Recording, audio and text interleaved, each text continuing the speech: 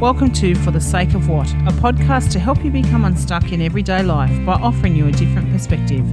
Each episode will provide some tips and tools for looking at life differently and for leading yourself to be your own version of success. My name is Diane and I am your host.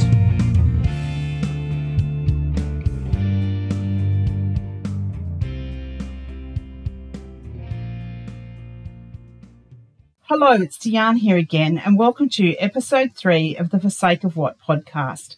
Today, I want to talk to you about a specific emotion and how we can use it in our interactions with everyday life. I spent quite some time trying to work out which emotion to talk about today, and eventually someone said to me, why don't you feature the emotions that you've been feeling recently? Because if you've been feeling them at this time of year, chances are someone else has been too. And so that is how anxiety came to be featuring in our episode today. Before I start to share my insights with you, I'd really like to point out that I am a coach. I'm not a medical professional or a therapist. My ideas are suggestions that have worked for myself and others I've worked with when trying to understand our everyday experience of anxiety as an emotion in a given moment. Some people experience anxiety and other emotions in a way that requires assistance via medicine or therapy beyond those ad hoc everyday experiences. My suggestions are not a replacement for medicine or therapy. If you are someone who experiences anxiety in a way that requires medical attention or therapy, please talk to your doctor or therapist about your specific situation and follow their advice based on your situation. Okay, so let's talk about anxiety.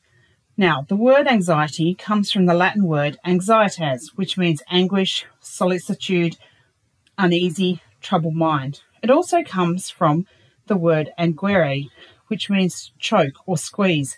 It means torment or cause distress. I think that makes sense so far. When we're anxious, we feel quite troubled, and we tend to operate from a body that chokes or squeezes our ability to take action, a body of diminished posture, not wanting to be prominent, a body which has tightness across the chest, which can be subtly concave. We can have shallow breathing, neck forward and eyes downward. So in episode 2, I mentioned that emotions each have a story that we tell ourselves, an action that we tend to be directed towards doing, and a purpose. Let's break each of these down for anxiety. When we experience anxiety, we're telling ourselves that our world, or part of the world, is not a safe place and that we might be harmed or damaged. And the thing with anxiety is that we don't know the source.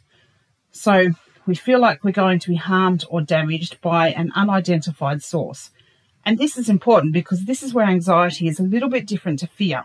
In fear, we can identify the source of the damage. In anxiety, we feel as though we may be harmed and we don't know what it is that will do the harm. Now, when we experience anxiety, we tend to want to self-protect. And so our actions tend to be directed towards withdrawing, self-protecting, worrying, playing it safe, and not taking any risks. We tend to be on the alert for threats or attacks when we're experiencing anxiety. When we think about the body of someone experiencing anxiety, I think the body of anxiety really supports our tendency towards self-protection, because if we're making our body smaller, we are less exposed to risk and less open to others, therefore less open to being harmed.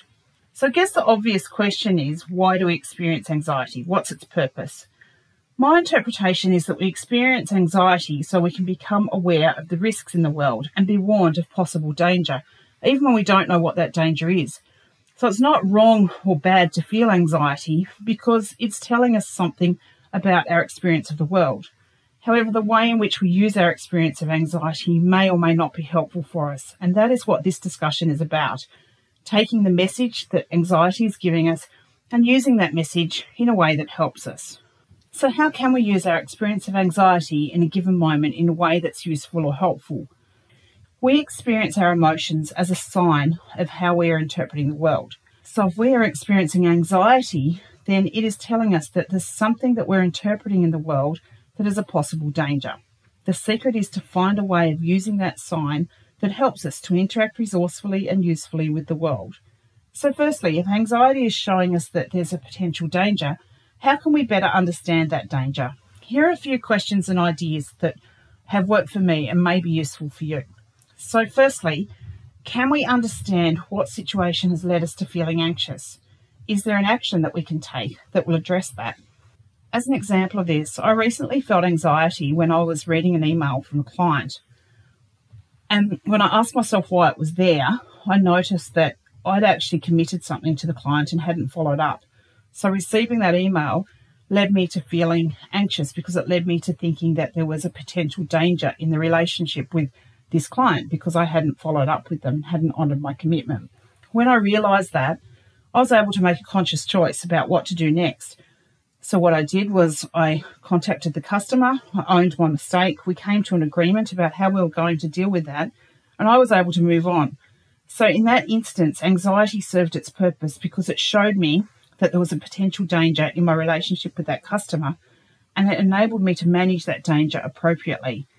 And I think that's the value that comes from having an awareness of our emotions and understanding that they're there. Because if I hadn't understood that that was anxiety and I hadn't understood what the anxiety was telling me, I wouldn't have been in a position where I could take an action that served that relationship.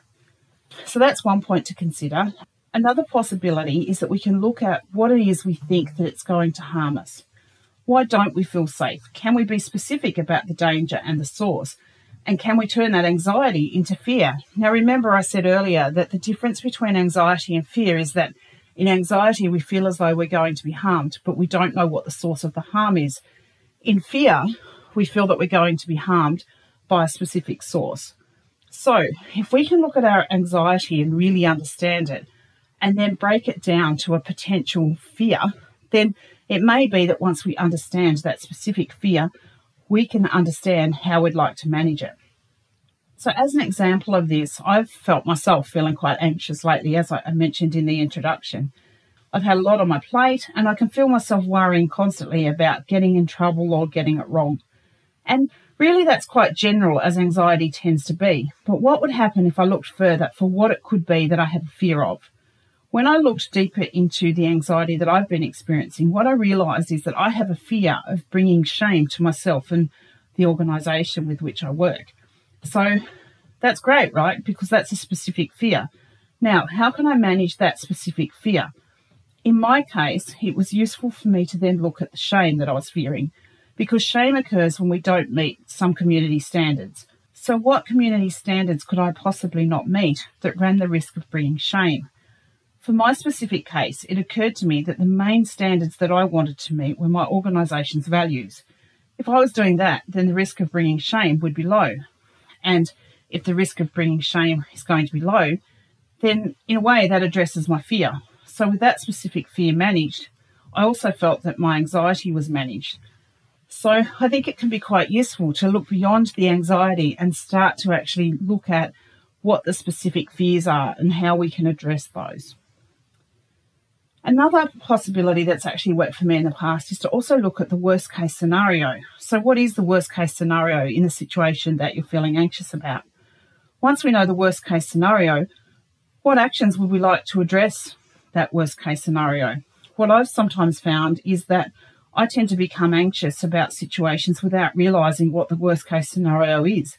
And then when I do realise what it is, quite often I find that it might be a worst case scenario that probably wouldn't even concern me if it happened. Like it would be a worst case scenario that I could potentially deal with if it really happened. I mean, I might not want to deal with it, but it could be a worst case scenario that I actually have the ability to deal with if it happened.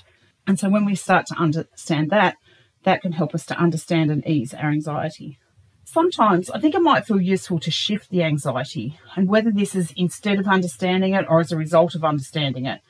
And I'd now like to offer some possibilities for doing that. So when we experience anxiety, we can often experience this quite strongly in our body. And as I said earlier, the tendency towards self-protection and worry is something that we embody, and we tend to become smaller and less open to others. So how can we use this experience of our body to shift the anxiety? I've noticed that when I become anxious and self-protective, my head starts to look down and my body becomes smaller and my shoulders drop and roll forward. This tends to tighten and close the torso and impacts my breathing. So if I'm in a conversation and I notice that this is happening, my first go-to move is to lift my shoulders and push them back. This tends to elongate my body more and open up my torso, slowing down my breathing. And it sounds silly. However, I've been in a number of situations where I've noticed anxiety and this move has helped me. I can actually feel the anxiety leaving when I do it. I think the key is in finding the move that works for you. For some people, slowing down breathing can help. For others, it might be lifting the head. For others, like me, it might be lifting the shoulders up and back. Find what works for you, and then when you're in a situation where you experience anxiety in that moment, look at using your body to shift that anxiety away. So one last final possibility for dealing with anxiety. Someone once offered me the interpretation that anxiety can happen when we oppose an experience of uncertainty. So what do I mean by that? Well, it might be best explained if I give you an example. I was once working on a project with someone and I really didn't like working on this project with them. When I asked myself why, what occurred to me was that working with this individual seemed to always lead to me feeling anxious and as though I had to be self-protective or cover my backside whenever we were working together. It always seemed like there would be something that would come up that would just shift our ability to meet deadlines and shift our ability to basically complete the project tasks that we had allocated to us. So I was constantly worrying about what would happen next and whether my schedule of tasks would be thrown by this person shifting responsibility to me at the last minute. When I explored this a little bit more, what occurred to me was that I always felt uncertain when working with this person. I felt uncertain about whether I could rely on them, uncertain about how they would work with me, and uncertain about pretty much everything relating to my experience of working with this person. And even though I could see that working with this person created uncertainty for me, I opposed that it created uncertainty. I didn't want it to create uncertainty, so I tried to deny that it did, and I tried not to accept that it created that uncertainty. And I think it was this opposition to the uncertainty that led to my anxiety. A trick that I learned was to accept that working with this person would create uncertainty for me. And then when I accepted that it created uncertainty for me, what I found was I started to become curious and more in wonder about what would happen. So I don't know whether this person will do their tasks became, I wonder what we'll deliver for the project today. And the interesting thing was that once I started to wonder about the project rather than worry about it, I also started to wonder about the ways in which I could work with this person. So eventually it got to the point where accepting them shifting responsibility to me was only one approach available to me and not the approach available. And I found myself able to engage others to assist or to set boundaries or whatever might have been useful in that moment. So in your experience of anxiety, I ask you to consider what might be happening that feels uncertain for you. What is leading to uncertainty and how might you be opposing that uncertainty? Is there a way that you can accept the uncertainty and create wonder? And it might be that all you have available to start with is to just shift some language. And that's what I did to start with. I started to shift things like, I don't know if this person's going to do their work today, to I wonder what we'll create today. And it became this experience of what we could create and where we could go. And I found myself becoming focused on the outcome that we were trying to achieve rather than becoming attached to what might happen along the way. And so I invite you to consider the possibility of curiosity and wonder when you find yourself experiencing anxiety. It might even be in a conversation. You might feel anxious about something someone just said to you.